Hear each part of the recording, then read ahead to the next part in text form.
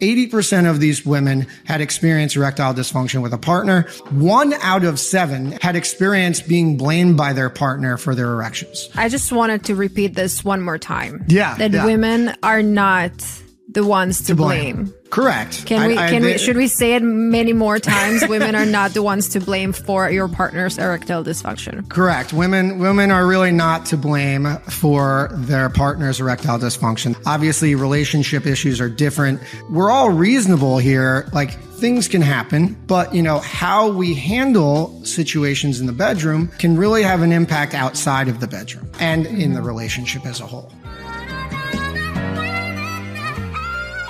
Well, hello everyone, and welcome back to Bougie Best Friend Podcast. I am very happy with today's episode. I interviewed Justin Dubin. He is a specialist for men's health.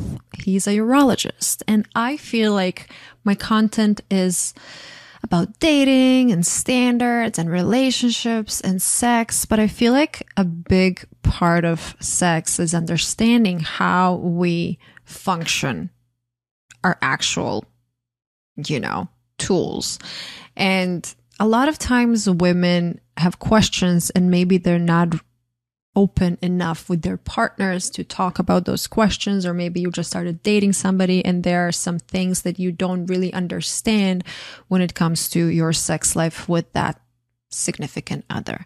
So I wanted to have Justin on the podcast to answer all of those questions that maybe you even had some issues in your life. Maybe you have a partner that's struggling with erectile dysfunction. We talked about blue balls. We talked about pornography. We talked about misconceptions, vasectomy. It was just a very educational conversation, and I hope you're going to enjoy this episode and share it with your partner, share it with your male friends and female friends. Share it with anybody who is going to find this episode useful. And I want to invite you all to please click that subscribe and follow button on the podcast. Leave a 5-star rating and a review because it helps the show grow. Without further ado, let's now hear from Justin. This episode is brought to you by Visit Williamsburg. In Williamsburg, Virginia, there's never too much of a good thing. Whether you're a foodie, a golfer, a history buff, a shopaholic, an outdoor enthusiast, or a thrill seeker, you'll find what you came for here and more. So ask yourself, what is it you want? Discover Williamsburg and plan your trip at visitwilliamsburg.com.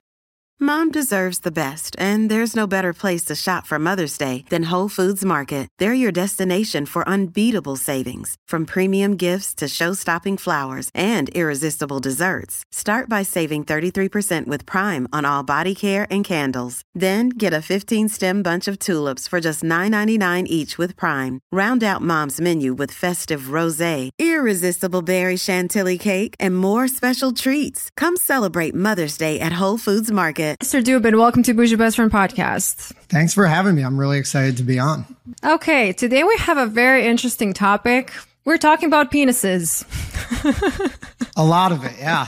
Welcome to my world. I thought that this is going to be a very educational episode for my audience because my audience is 90% female. And we pretty much thought more about our own bodies growing up, even though not as much as they are doing it today. But I talk about relationships, I talk about sex, I talk about all these things, but I realized that even myself, I don't really know much about penises. So I was like, Let me find somebody who knows all about them. So Justin, welcome to the show. Thanks for having me. Yeah, this is great. We're going to also learn about balls too. Don't forget them. Very important. All of it. So we're going to learn a lot about penis and balls. Yeah, okay. Let's start with an introduction. Tell me more about yourself, what you do, and why are you the chosen candidate for this conversation? Well, I'm honored to be the chosen candidate, but a little bit about myself. My name is Justin Dubin. I'm a urologist. I specialize in men's health, male infertility, sexual medicine. I originally grew up in New Jersey. I did my undergrad at Johns Hopkins. I majored in biology. I ended up then doing my medical school back at Rutgers in Robert Wood Johnson, New Jersey. And there I got really really interested in urology. I actually took some time off and did some research in urology at Cornell. I did some bladder cancer, prostate cancer, kidney cancer research, and I became very passionate about urology. So I ended up coming down here to University of Miami, where I did my urology residency. And so that's where I became a doctor. And then I specialized in urology. And urology is the field where basically anything that you can pee out of, it's the genital urinary system. So anything you can pee out of, which means your kidneys, something called the ureters, your bladder, your prostate as men, but also, your penis, your testicles. There's urogyne, right? So gynecologist, but there's also a urological component. So we do deal with, vaginal prolapse and things like that as well. I wanted to really specialize though, in male infertility, sexual medicine, men's health. And, so I took an extra year. I went to Chicago. I specialized and did a super subspecialty called fellowship in men's health at Northwestern. I completed that in 2022, and now I'm back here. I practice in Broward at Memorial Healthcare Systems as a men's health specialist. And what I really love about men's health specifically is kind of twofold. One, I deal with infertility and I deal with sex. And obviously, I think everyone enjoys talking about sex, but I love the idea where most medicine, we're talking about preventing you from dying, trying to live longer, and sometimes at cost of the quality of your life. But a lot of the things that I deal with are improving the quality of your life. I want you to live your best life, and there's ways I can do that. And when we're talking about sex and fertility, it's not just one person. There's usually a partner involved. So I'm improving your life, I'm improving your partner's life, and as a couple as a whole, we're achieving something that I find very satisfactory in when I'm taking care of my patients. The other thing that I do want to stress, and we'll learn about it today, is that the idea of sexual health, fertility health, is these things are health. Sexual health is health. And what you'll see is that if you have sexual health issues, this goes for men and women, it's often an early sign of possible other health problems, or it is a direct relation to other health problems. So I think, if you're having sexual health issues as a man or as a woman, I think it's something worth talking about with your doctor. And there's this huge stigma on these things. And I've really become passionate about talking about these things. And that's why it's really an honor to come on today, to do this. I mean, I have a men's health podcast called Man Up, a doctor's guide to men's health. We started about a year ago just for these reasons alone, so that, guys have an accurate form or resource to get good medical data-driven information. Because as we know online, there's a lot of bad information out there and it can be very overwhelming. So, hopefully today we'll get some stuff clear for both guys and for girls, and, get a good path. If you're having issues, we can maybe point you in the right direction of where to go.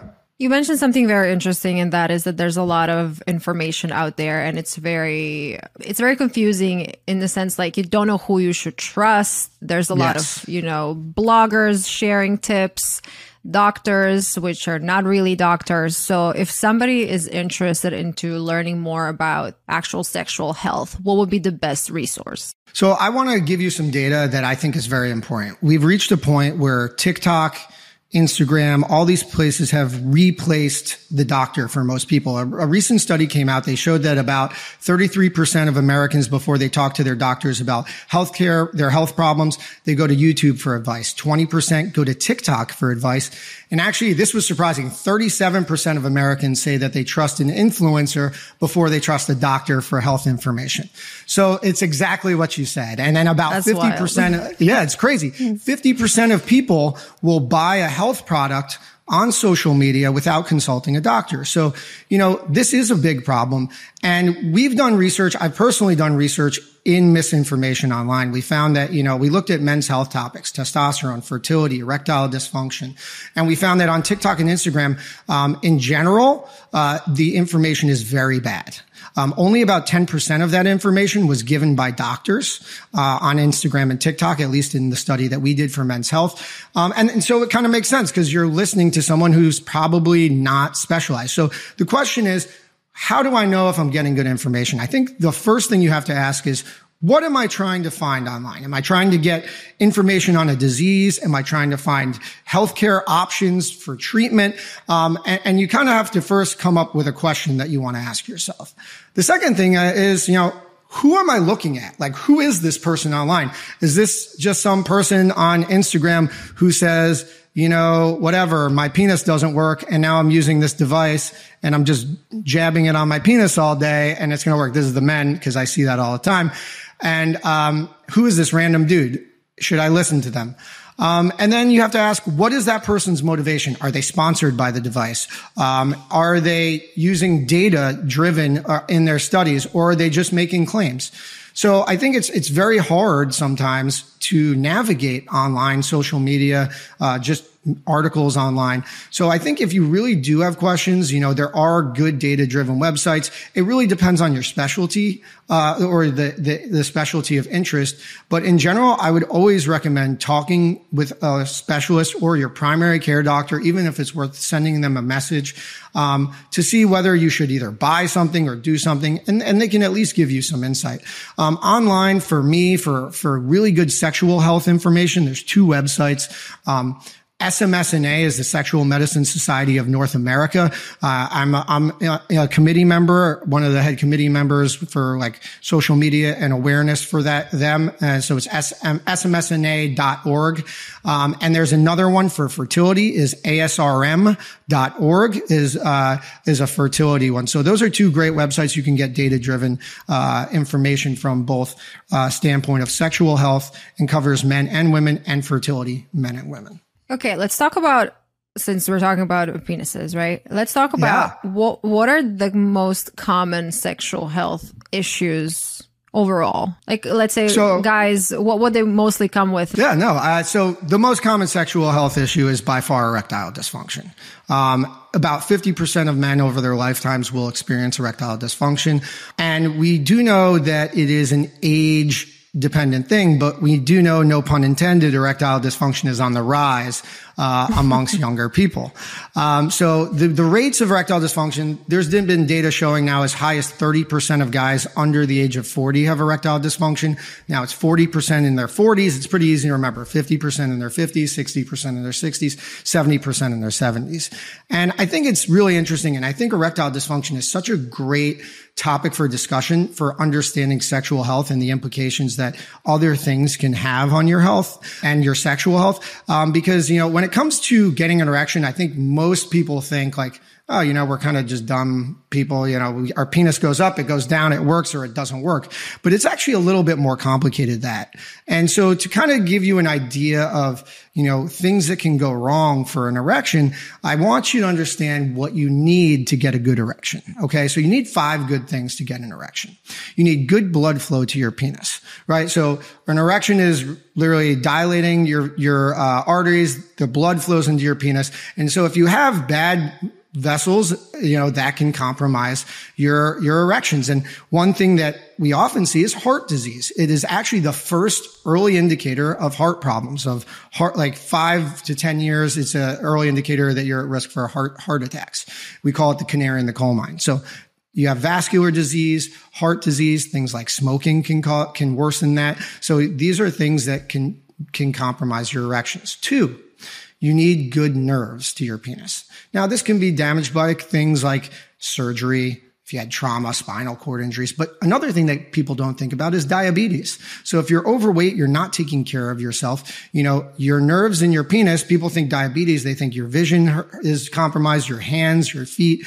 But the nerves in your penis are much smaller than all those nerves. I don't care how big your penis is, they're going to be smaller. So that's another thing. 3, you need good hormone levels. You need good testosterone levels. So if you have low testosterone, you can have erectile dysfunction. And the last 2, I think, are more interesting to a lot of women, or at least guys' partners, is 4, and this kind of sounds obvious, but you have to be aroused. Now, what I mean by that is, relationships are complicated. I often see, as a couple grows in age, they've been in a relationship for 20 years, 30 years. Bodies change, people's preferences change. And that's just unfortunately something that happens. And often other things. You had an argument with your partner and you just aren't attracted to them in that moment. Maybe you're just not going to get it up at that point. And often the solution for things like that, I often refer to sex therapists. And it's a great resource for a lot of people, sex, relationship therapists.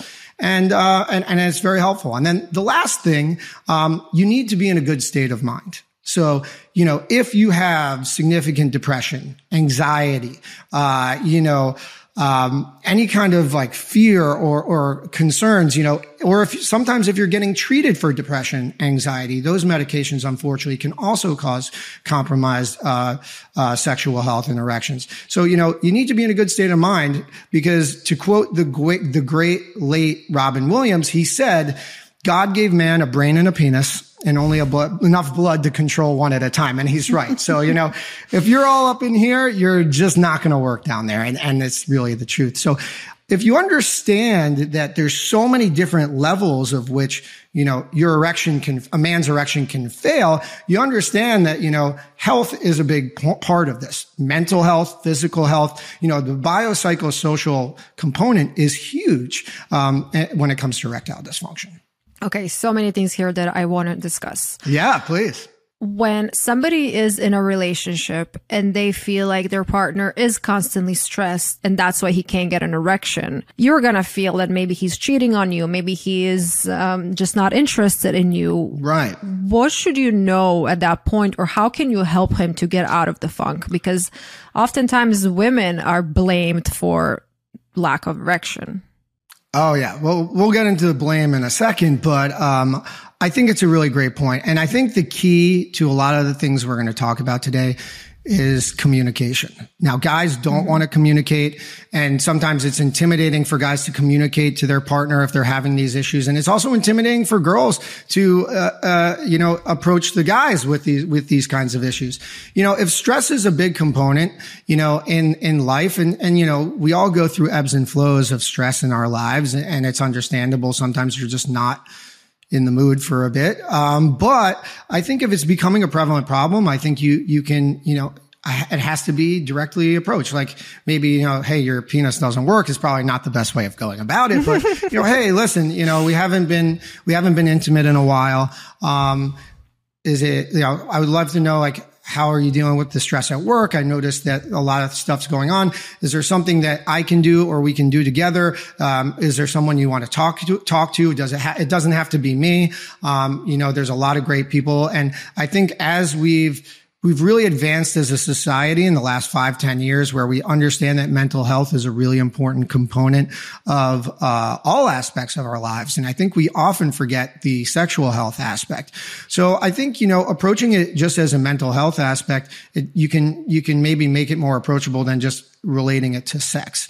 But I think a lot of times, you can say, hey, listen, it's okay. Like, we all have our problems. Do you want to talk to a doctor about it? Do you want to see someone about it? And oftentimes I have, especially, and we'll talk about fertility stuff later, but, a lot of the times for fertility, the wife is the one bringing them in. The guy doesn't want to come talk about it.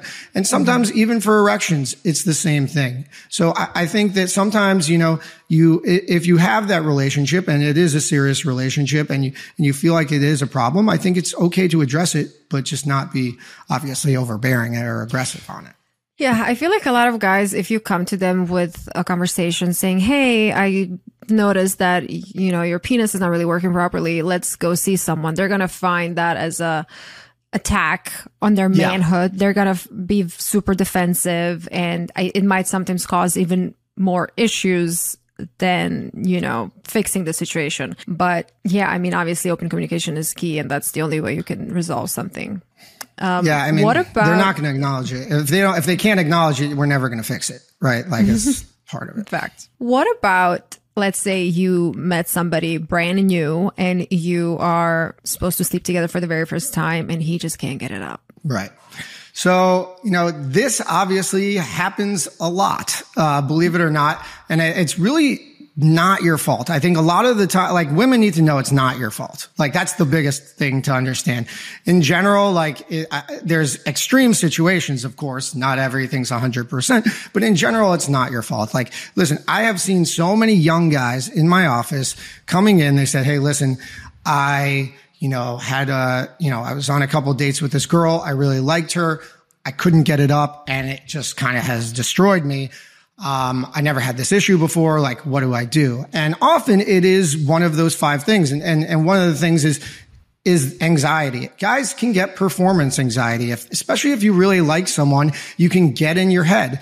Sometimes, as we all know, also alcohol is involved, and alcohol usually doesn't help as well. Whiskey dick is real. It can happen. And so combine, an intimate event with a first time person that you care about.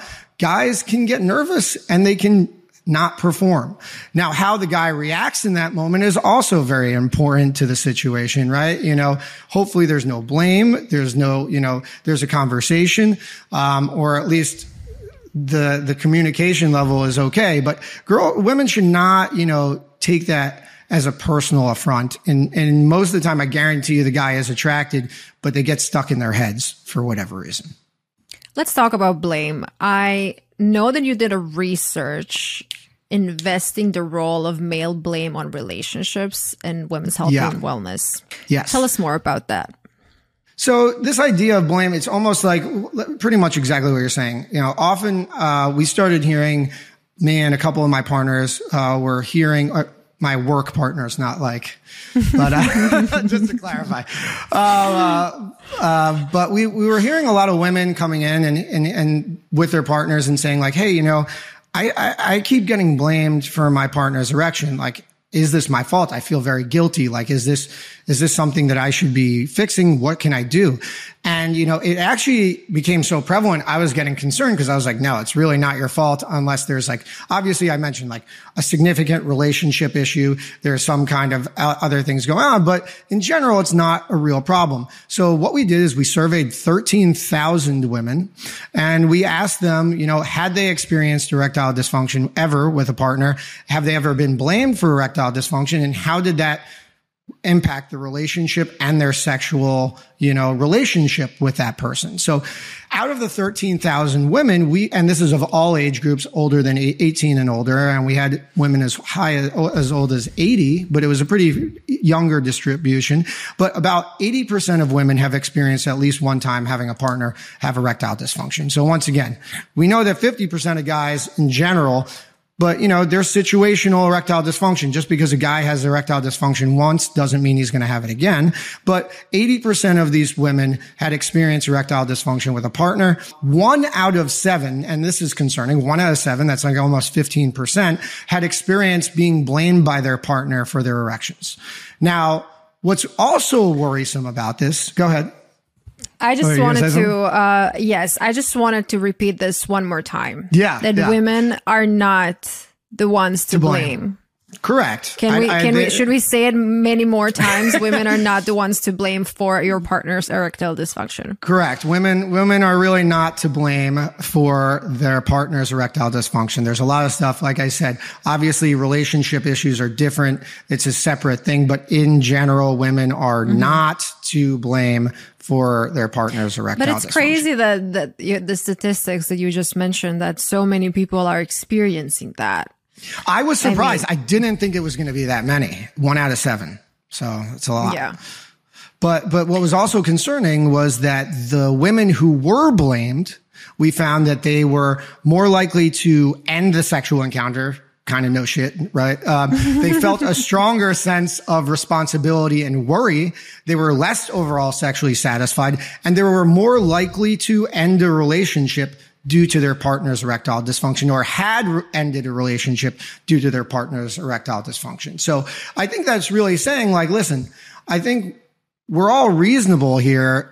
Things can happen, but how we handle situations in the bedroom can really have an impact outside of the bedroom and in the relationship as a whole. What do you think? No, I think that when, you have issues in any aspect of your relationship, communication is key. And if one person is blaming the other, it's just, there's this saying, like, it takes two to, or like there, you need two hands to clap. It takes two to tango. Like it's always two people. It's not one or the other. And if somebody's blaming you for their own issues, it's just avoiding responsibility. And it's so much easier to blame the other person. Well, I think I just want to give you I think what I think is often happening in these scenarios is, obviously we mentioned sex is an intimate thing, especially if you're talking about a first time relation, like having sex, there's a lot of pressure there because, people put a lot, especially guys and women too, like they put a lot of, stock into that in a relationship. And I think when men are unable to perform, especially on that first time or that second time, there's this huge, damage to their masculinity. They're embarrassed and like, they're not performing how they expected to be. And so, this idea of not being a man, they want to defer that probably potentially onto their partner. And, I think they don't want their partner to be like, I'm not lesser. And I think there's two things, which was interesting was, obviously men have to appropriately respond in these situations when you have erectile dysfunction and not put blame on the partner. But, when we published the survey, I got a couple interesting responses back too, which I didn't think about this perspective. One was, and it was from a lot of guys saying, this is a very insightful study. We agree. But also I've been in scenarios where the female started laughing at me or started making fun of me. Yeah. And they were like, and I didn't blame, but I felt very uncomfortable. So I think it's important to be respectful on both sides. Obviously the blame part is a huge problem, but you're both intimate. You're both like in an intimate setting. You're both being very vulnerable. I think the worst thing you can do is kind of almost egg each other on or feel shame on both aspects as well. I love that you said that. I think that's really important to mention. And you also shouldn't like point fingers at him and be like, this is what's going on. You got to fix it. You mentioned performance, and a lot of men are watching pornography where women are often performing in very different ways. And sometimes men think that that's what they're going to get in the bedroom. And I just want to talk a little bit about pornography and how does that impact whether it's erectile dysfunction or just males' sexual health in general? No, it's a very important topic, and I think it's becoming more and more popular. And I think it does have an impact. And I do want to start off by saying, I've seen a lot of guys come in, young guys have come in with erectile dysfunction saying, hey, I can't perform like the guys I've seen on the porn star, on whatever porn they were watching.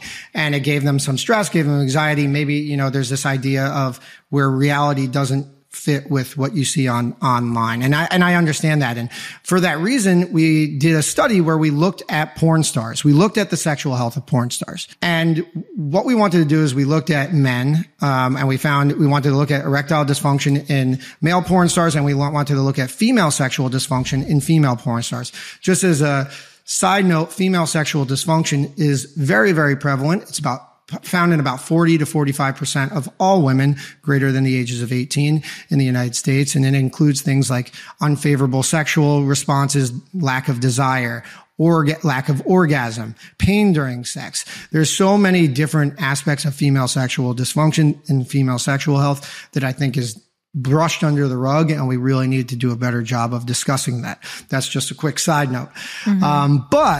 What we found was in our studies, and I love this number because you're talking about porn stars, you can't really make it up. 69% of all male porn stars were using like Cialis or Viagra. So they were corking the bats. And then more than half of them were using it for both work and personal reasons. So they were using it at home. And then about 40% of all porn stars had ED, erectile dysfunction. And what was interesting is that the younger guys, those under 30, were using the most medications, and they actually had like the worst ED.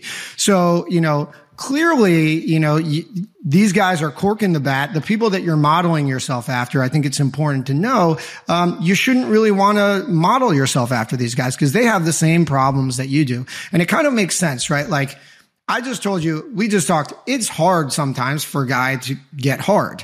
But imagine trying to have sex in an unconventional manner for longer periods of time while like 10 people are zoomed in on your penis and you're doing weird stuff. Like, I don't know how you could do it. So, I think that's an important point. And then the female porn stars actually had way less female sexual dysfunction than the general population, about 24%. But it kind of made sense because the average age of the female porn stars was around 34. And I don't know I'm sure everyone's watched porn in their lives. Most women in porn are not 34. So, I think my assumption was that it self-selected out. If you really had pain with sex, issues with sex, you probably weren't going to be in the porn industry for a longer time. So it probably self-selected out. So that's the idea of the porn stars. Do you have any thoughts on that study before we talk about pornography usage in general? I have a question that I want to ask before it goes away from my head. Yeah. Can you explain how does Viagra work? So you take it. Is it effective immediately? How long does it last? That is an amazing question because guys don't even understand this. Because what I've found out is when guys come to me, they say, oh, Viagra Cialis doesn't work. My first question is always, how did you take it? When did you take it? So Viagra and Cialis, how it works is you take it. It's not like in the movies where you take it. What is it? You said Viagra and what else? Viagra, Cialis. They're two medications that are pretty much the same. They're a little different just based off of their pharmacological differences in like how long they last in your body. So, but they both do the same thing. They both give you an erection and they're both pretty much equally as good in doing that. But basically, it's not like the movies where you pop one of those things and you're just rock hard walking around immediately. That's not how it works. So you take the medication and what it does is it increases blood flow pretty much throughout your body, but obviously to your penis. And as I talked about it before, blood flow, getting blood into your penis is a very important thing to get an erection. That's how you get an erection. For Viagra, you have to take it, I say 2 hours beforehand on an empty stomach, and then you're good for about 6 to 8 hours. So, a lot of guys like that. Yeah, but that doesn't mean you're rock hard for 6 to 8 hours. You have to be stimulated. Your brain has to be like, okay, I am aroused, and then you'll get an erection. It's not like you're just walking around 6 to 8 hours with that. What about orgasms on Viagra? Completely the same. Like how many times can a guy ejaculate? So that's a good question. So the answer, so I've seen guys, they come in, and this is a very common misconception about, is it erectile dysfunction or is it something else? Guys will come in and they'll say like, hey man, I think I have erectile dysfunction. I had sex and usually I can go in the next 15 minutes, have sex again, an orgasm again.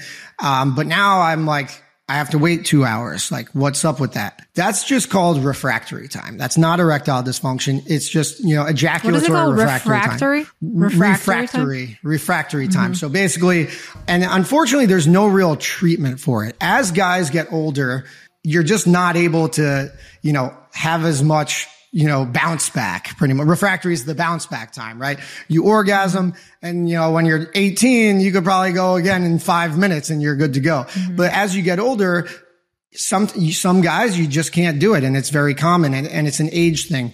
And I don't really think there's no medications I've ever come across, that really has ever been able to improve that.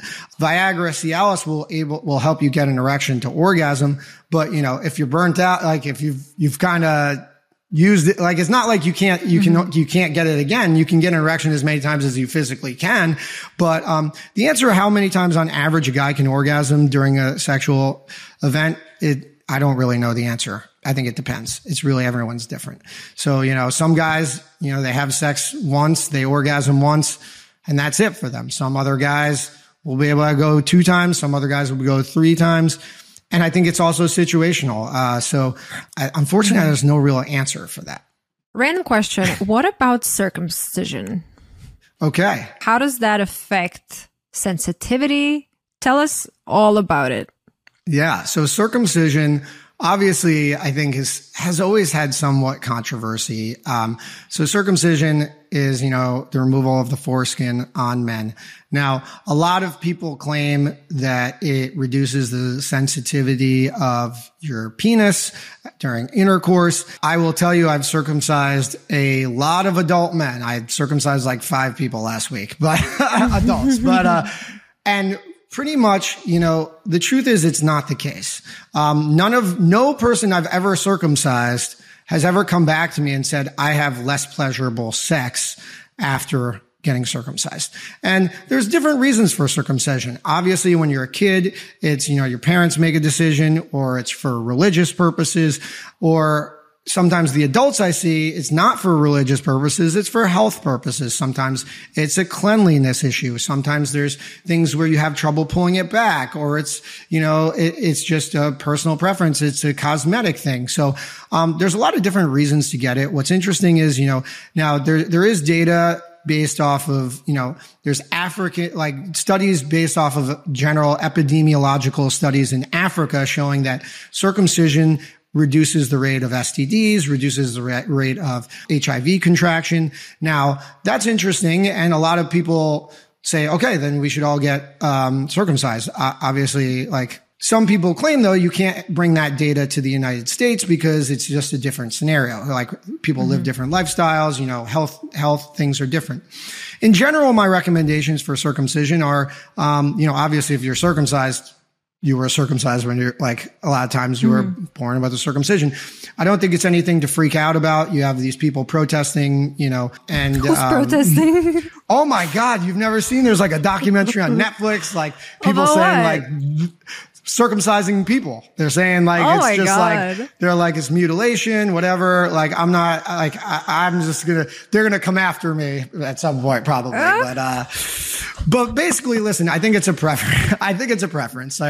I don't think there's bad to be circumcised. It's not bad to be uncircumcised. It's literally 50% of the population, I think now at this point, is circumcised, 50% uncircumcised. I think uncircumcised has made a bigger comeback recently. In general, there's nothing to worry about. It's not going to compromise your sexual health. It can potentially compromise, like I said, contraction of diseases. Theoretically, at least we know the data, based off of, Africa studies of patients in Africa. We also know it reduces the risk of things like penile cancer, in men. Circumcision, if you're circumcised, you pretty much have almost a 0% chance of getting penile cancer as well. But a lot of those things have to deal with hygiene and things like that. So in what case would somebody get circumcised as an adult in correlation to their health? When would you ask for it if you're concerned about? What could you be concerned about? The foreskin sits over the penis, and you have to pull it back to expose the tip of the penis. Sometimes men can get something called phimosis, and we don't know why it happens. And sometimes it happens in young guys. I've seen it in 20-year-olds. I've seen it in 70-year-olds, and you're not able to pull back that foreskin.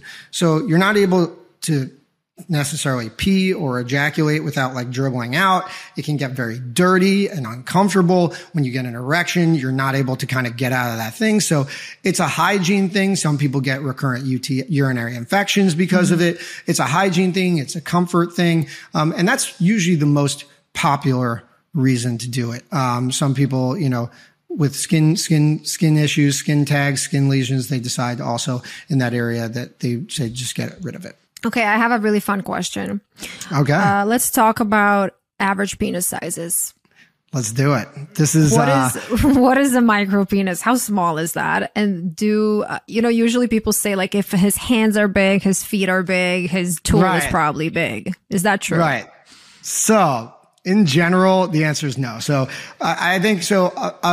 The data shows, and it's very hard. I'm going to say, no pun intended, it's very hard to get a hard penis length. Okay. So, why? Because a lot of the data is measured self-reported. Okay. The methods to measure penises are inherently flawed. So you have a lot of the data is guys measuring their own penises and reporting it, or you have several different doctors, measuring a soft penis and then would stretch the penis to get the erect penis, which is we call stretch penile length. So obviously there's so many difficult ways in which that can go wrong. Are they a little bit aroused that day? Is it colder in the room that day? The data is inherently flawed through the methods, but we have some general ideas. So flaccid penis is around 3.4 to 3.7 inches in length. Flaccid means when he's flaccid, down? soft, when he's little, when he's just a little guy. And then the erect penis is around 5.1 to 5.5 inches. If you want to put that into centimeters, it's 13 to 14 centimeters. For the flaccid, the small penis, when it's not erect or it's not hard, it's 8.5 to about 9.5 centimeters. Now, the question about micropenis. What micropenis? Micropenis is a real thing, unfortunately. I have seen them. I'm sure everyone's talked about seeing a micropenis, unfortunately. I always think about the Sex and the City episode with Samantha and all that stuff. Can't believe you watched Sex and the City. I love that. I watched it during COVID. I was like, all right, let me watch this. It was awesome. It was great. I think it's relatable to guys and girls. So we've all been there. If you've dated at all, I think it's great. But anyway, so it's like the 1% smallest of the penises data wise. And so the number that we have is less than 3.5 inches when you're erect. And I told you a regular small penis, soft, is 3.4 to 3.7. So you're right about when your penis is hard, it's probably around the average soft penis is kind of where we're at. And unfortunately, there's really no cure to micropenis. There's nothing you can really do for micropenis. If you identify it when you're a baby, potentially you can give like some steroid, like some testosterone cream to the penis before you hit puberty. But once you hit puberty, you got what you got. I was about to ask, isn't there some ways that you could enlarge your penis or like put something like, I have no idea, but I've seen that in movies. Yeah. So, I do something called a penile implant. I put penile implants in people, but that's not to make your penis bigger. It's for guys who have erectile dysfunction where medicine doesn't work, injections don't work. And I put in a device to make them harder. They can get an erection, but their penis is not going to get bigger. And that's one of the things I stress all the time. In general, there are surgeries out there that people offer to make a penis bigger. I don't do them. I don't really recommend anyone try them or get them because the ironic part about those surgeries is when they go wrong, what happens? They make your penis smaller. Wow. So they can compromise your erections and they can actually make your penis smaller or more damaged. And every year at our conferences, we have one of the plastics guys. He's a dual plastic urology. And he comes in and he shows us all of the bad cases of people who tried to make their penises bigger and how he tried to fix them. And often he fixed them, but they are way smaller than they originally were. So if your guy is small, I would not say, don't recommend any of these things to him. He should just, work with what you got. There's other things you can do. Okay, so we have the penis and we have balls. Yeah. And what is the part? What's that part behind that? Some people say that it's also like a really sensitive part, like behind the balls. The prostate. The prostate? Are you saying like the finger in the ass you're talking about? No. Because that's the prostate. I wasn't talking about a finger in the ass, but maybe we're going to get to that too. I know. You can bring it up. I mean, the prostate is sensitive. That's why people like that. But anyway. Okay. What is everything the same sensitivity, or is the tip the most sensitive, or the nerve? Of the penis. Mm-hmm. Like, what would you say is the most sensitive part? And why do men, okay, I'm going to ask you this after, but why do men, when you like kick them in the balls, why are they so like, it hurts? It's a great question. So the most sensitive part of the penis is usually the tip of the penis. Often, the area we call the frenulum, which is the top of the penis is here, like you're looking, the top of the penis. Down here is the frenulum. There's like a little band sometimes.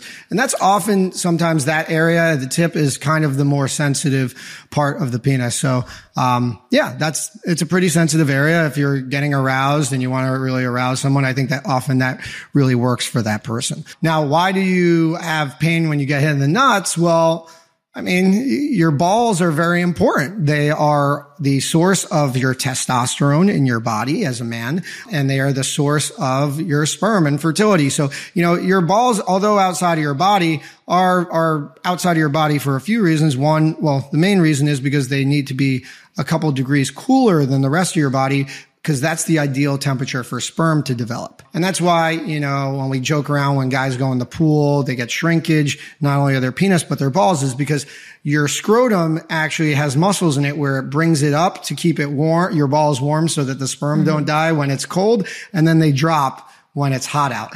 Now, why does it hurt? Now, guys will often say when they get kicked in the nuts that they feel it in their stomachs. Very interesting reason is because when men are born, or before, like when they're like in utero, in the mother's belly, the testicles start in your abdomen and they descend down. So your nerves are all connected to around your abdomen of your testicle. So when you get kicked in the nuts, you feel it in your stomach.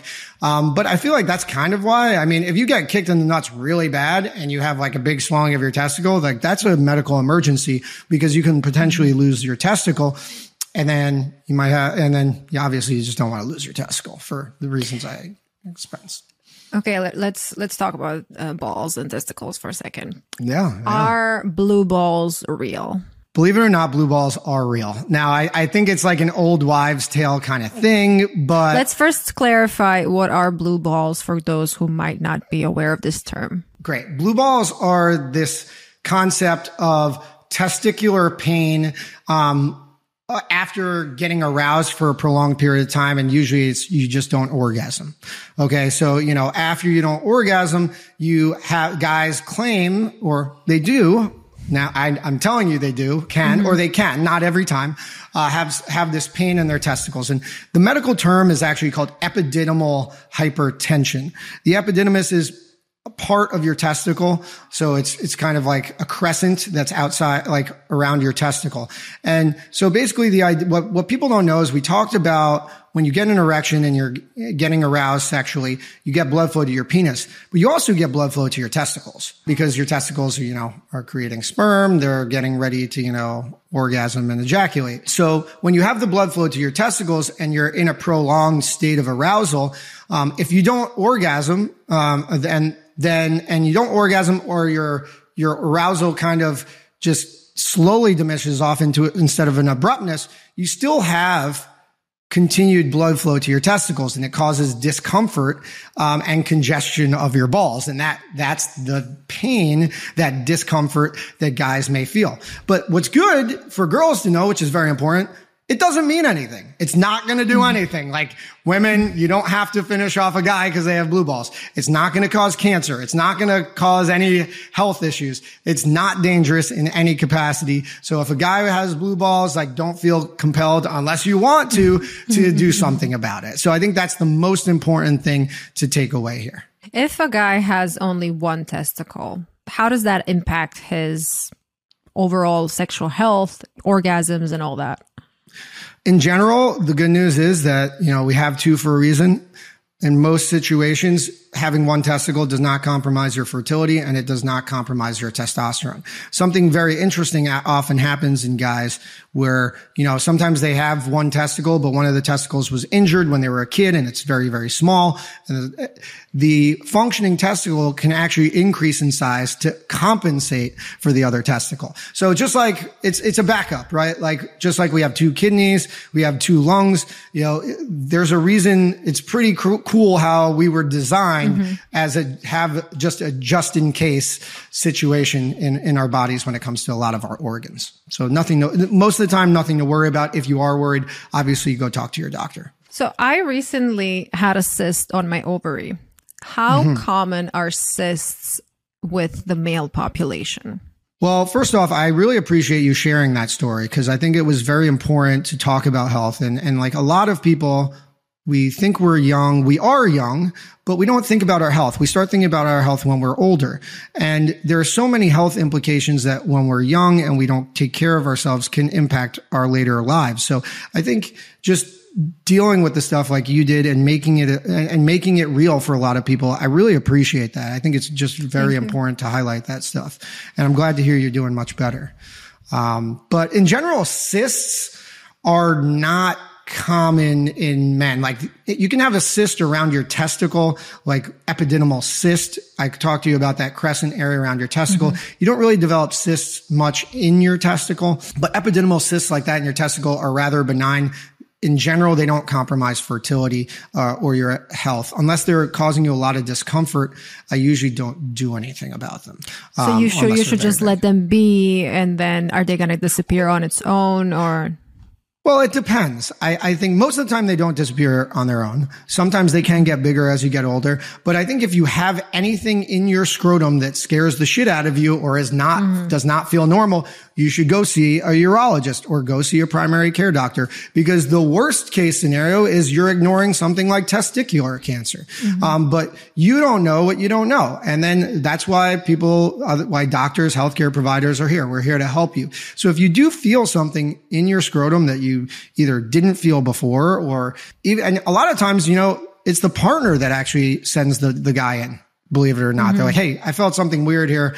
You should go get this checked. And a lot of times, we catch stuff because the partner was like, I felt something weird down there. So, both guys and girls speak up if you feel something weird, and go talk to your doctor about it. I think that's the most important thing.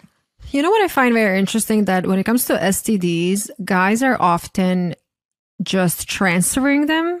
If that's correct, that's what I was taught growing up, that usually guys don't even have many symptoms, and then like HPV or stuff like that, they just transfer it around, but they don't even know they had it. Is that true? So I think it depends on the STD. STDs like syphilis usually have signs and symptoms, gonorrhea, chlamydia.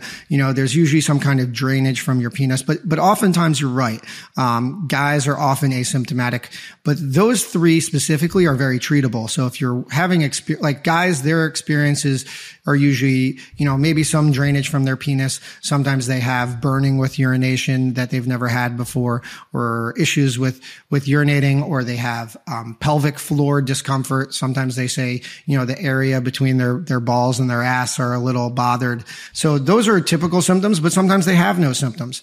The thing about, but if you are having unprotected sex and you care about your partner, or if you're in a relationship, you should probably at least go get tested on a regular basis. That's the one thing. And if you're in a monogamous relationship and you're worried about these things before starting the relationship, I always recommend, talking with your local doctor.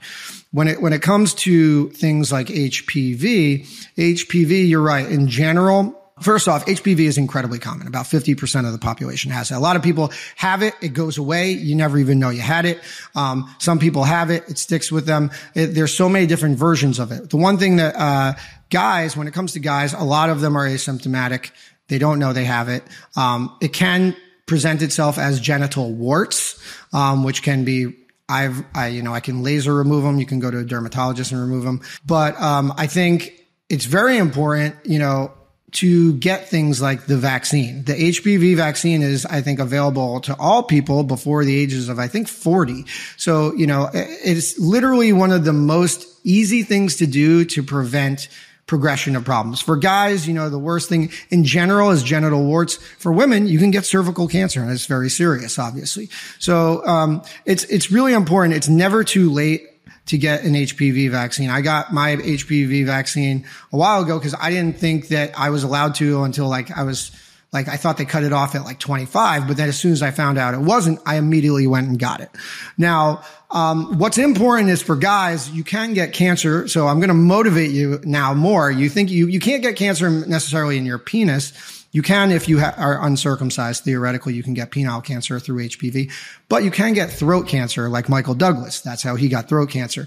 So, obviously you don't have to have penetrative sex. You can have oral sex and get it in your throat, and then you can get throat cancer through HPV. So that's another reason to get the vaccine.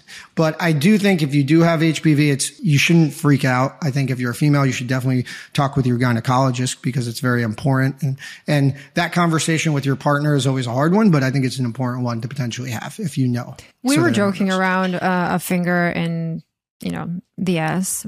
But why do guys, some guys like it, some guys completely dislike it? Is there anything that you can share to kind of tell women what to do? I think it's a great question. I truly don't know the data. I don't know if there is data or research on this. I think in general, though, I think it's a personal preference. If a guy likes it, like I said, your prostate is back there, and you can kind of putting pressure on your prostate can create a very satisfying feeling for a lot of guys. And some guys just don't want anything up there. I think it's just, preference, like anything is in sex. What do you like? What don't you like? And having that conversation, is the most important thing. Cause some people, just don't want, they feel it's being violated. Some people love it. So I think it's completely all about communication there. Okay. Let's talk about vasectomy. What is it exactly in very simple terms, and when should somebody get it? Right. So a vasectomy is a voluntary, permanent form of contraception in men. And basically, it's a relatively low risk, easy procedure that we can do in the office or in the OR. And basically what we do is, we cut the vas deferens. Now, the vas deferens, I like to think of it as the highway that connects your testicle to the outside world. So it connects your testicle. The sperm go through this highway. They're the cars. And when you ejaculate, they meet in your urethra, which is, the tube that's your pee hole. And it meets the rest of your semen, and it's ejaculated out when you orgasm. Now, you have 2 testicles. You have 2 vas deferens. During the surgery, you can make 1 or 2 incisions based off of the surgeon's preference, very small incisions, like less than a centimeter. And we isolate the vas, we cut it, we remove a segment of it, we burn both ends. Sometimes we tie one end. We just don't want these 2 ends to ever meet. And if you think about it in terms of a highway, we are demolishing that highway so no more cars can come across. And it's, like I said, very simple, very low risk. Is it painful? We numb you up. And, I never most people do not get sent home with any pain medications. We tell you to ice for the first 2 days, ice and Tylenol. And I will tell you, 90% of the guys, I'll give them a call a few days later, see how they're doing. They tell me it's like I never even had surgery. So it's a very, very, easy surgery to do, very common surgery. About 500,000 people, men do it a year. A couple of things that guys worry about with vasectomy is, does it compromise my sexual health? The answer is no. Your sperm is only about 5 to 10% of your ejaculate. So your load, your semen volume is going to be pretty much the same. Your erections are going to be the same. Your testosterone levels are going to be the same. You're not at risk for prostate cancer or anything like that. Your orgasm feels the same. Everything feels the same. The only difference is you're shooting blanks. And it's a really great procedure, especially in today's day and age with the Roe v. Wade thing going on. It's obviously, we really need to advocate for women's health. And if you're a guy and you really don't want to put your partner at risk for an unwanted pregnancy, especially in today's day and age, this is an excellent option. And just to give you an idea of the success of the surgery, there's 2 concepts of success here. One is the success rate of getting no sperm in your ejaculate. And that's about over 99%. So it's a very high success rate surgery. Now you say, what is the chances of having a pregnancy after a successful vasectomy? The number is 1 in 2,000. And now I think a lot of people will be like, oh, that's not that low. I was about to react like that. Right? Yeah, it's like, oh yeah, like hopefully you're going to have sex more than 2,000 times. Like what happened one time? Just to give you perspective, birth control with the human element involved, it has about a 7% chance of pregnancy, oral birth control, using it. This is over 140 times more effective than oral birth control. So it's a really great option, that I think that if you are not interested in children, or if you're not interested in having any more children, it's a great option for you. If you're thinking, hey, I don't want to have a pregnancy for 5 years, but I want to have a kid after that, this is a terrible option. Do not do this. So can you reverse it? Permanent.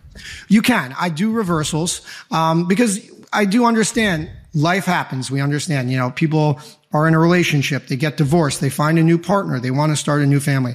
About 6% of vasectomies a year are reversed, but the success rate is not 100%. can be as high as low as 60 to 90% success rate. And it also takes time, and it's also cash pay. The insurance does not cover the reversal. Vasectomy is usually covered by insurance. Okay, I have one final question. What is the biggest misconception when it comes to sex? So I think this is a great question because, I think we've been alluding and building up to this idea is the biggest misconception about sex is really that guys often only consider penetrative sex. And we've already established there's so many different variations of sex. There's, vaginal, anal, fingering, hand jobs, masturbation, oral sex. There's so many different ways that partners can get themselves off. And I think this is a very important idea kind of for two reasons. One, guys don't really understand that the majority of women don't orgasm through penetrative sex. The data shows that only about 10 to 15% of women actually are able to orgasm through penetrative sex. They need clitoral stimulation. And that often doesn't come with sex. So, you have to at least be conscious of it during sexual activity. So guys, if you want to get your partner off, you got to be doing a little bit more than penetrative sex for the most part. And then the second thing I bring this up, and it's important, is because just because your penis doesn't work or you have erectile dysfunction in the moment doesn't mean the sex session is over. It doesn't have to be over because just because you can't penetrate doesn't mean you can't do other stuff with your partner, right? You can provide oral sex. You can do, hand stuff, heavy petting, whatever you want to do. There's other stuff. And oftentimes guys get aroused from that you can get your erection right back up. So, it's just really important that we spread this word and people understand it's not just penetrative sex that is sex. So I think that's the biggest misconception. What do you think? Am I right here or? I agree. And I think that for women, sex is way different than for men. Men often can be like, you want to bang, especially when they're in long-term relationships. Yeah. And women need much more. They need a lot of foreplay. They need attention. For women, sex happens a few hours before even. Like if you are dating somebody, maybe you live together and he didn't do he's leaving his socks all over the place. If you don't feel seduced in a certain way, sex is not really going to happen that easy. So I think, unfortunately, I have more female listeners than male. But I would say to all of those male listeners that they got to step up their game when it comes to sex, in a sense, like it doesn't start in the bedroom per se. Like it starts also how you treat her during the day, or if you are expecting her to do maybe all the housework, or if, she was working the entire day and you come home and you're like, you want to do, it's like, no, just put me in the mood, do something nice. And then, it's so, for women, it's more mental than just physical. I love that saying, sex doesn't just start in the bedroom. I've never thought about that or heard that. I think that's a really great line that you should use, and I might use for sure. I will trademark it. You should trademark it because it's very true. No, but it's very true because it's online with everything that we've talked about. I really enjoyed this conversation, and I love that we can have like a super chill conversation about something that is still such a stigma. And my goal is to destigmatize all these things that are such a common part of our day-to-day lives. So I appreciate all of your knowledge, your insight, and all that. And I would love for you to share your socials, your podcast. Where can everybody find you?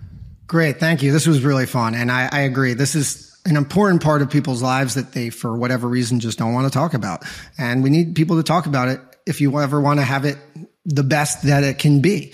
So you can find me on on Twitter, Instagram. I have TikTok, but I don't really make content yet. I'm a little intimidated, but at Justin Dubin, MD, is on Instagram. My podcast is The Man Up Podcast. You can find us on all, Spotify, iTunes, all podcasting platforms. Our socials are at The Man Up Pod. If you have any questions, comments, you can always reach out to me on my socials. Obviously we have a great resources for guys, but also their partners to, send to their guys. And that's a lot of the people that I get questions about. It's usually the partner saying like, hey, thank you for this, because I'm going to get my guy to listen to this so that they can understand what's going on. So thanks again for having me on. This was really great. Of course. I love this conversation. I feel like I learned a lot, and hopefully our listeners learned a lot, and they're going to share this with their partners in case they didn't really feel like they can have a conversation with them in a real life. So yeah, thank you everybody for listening, and I'll see you in the next episode. Bye. Bye-bye.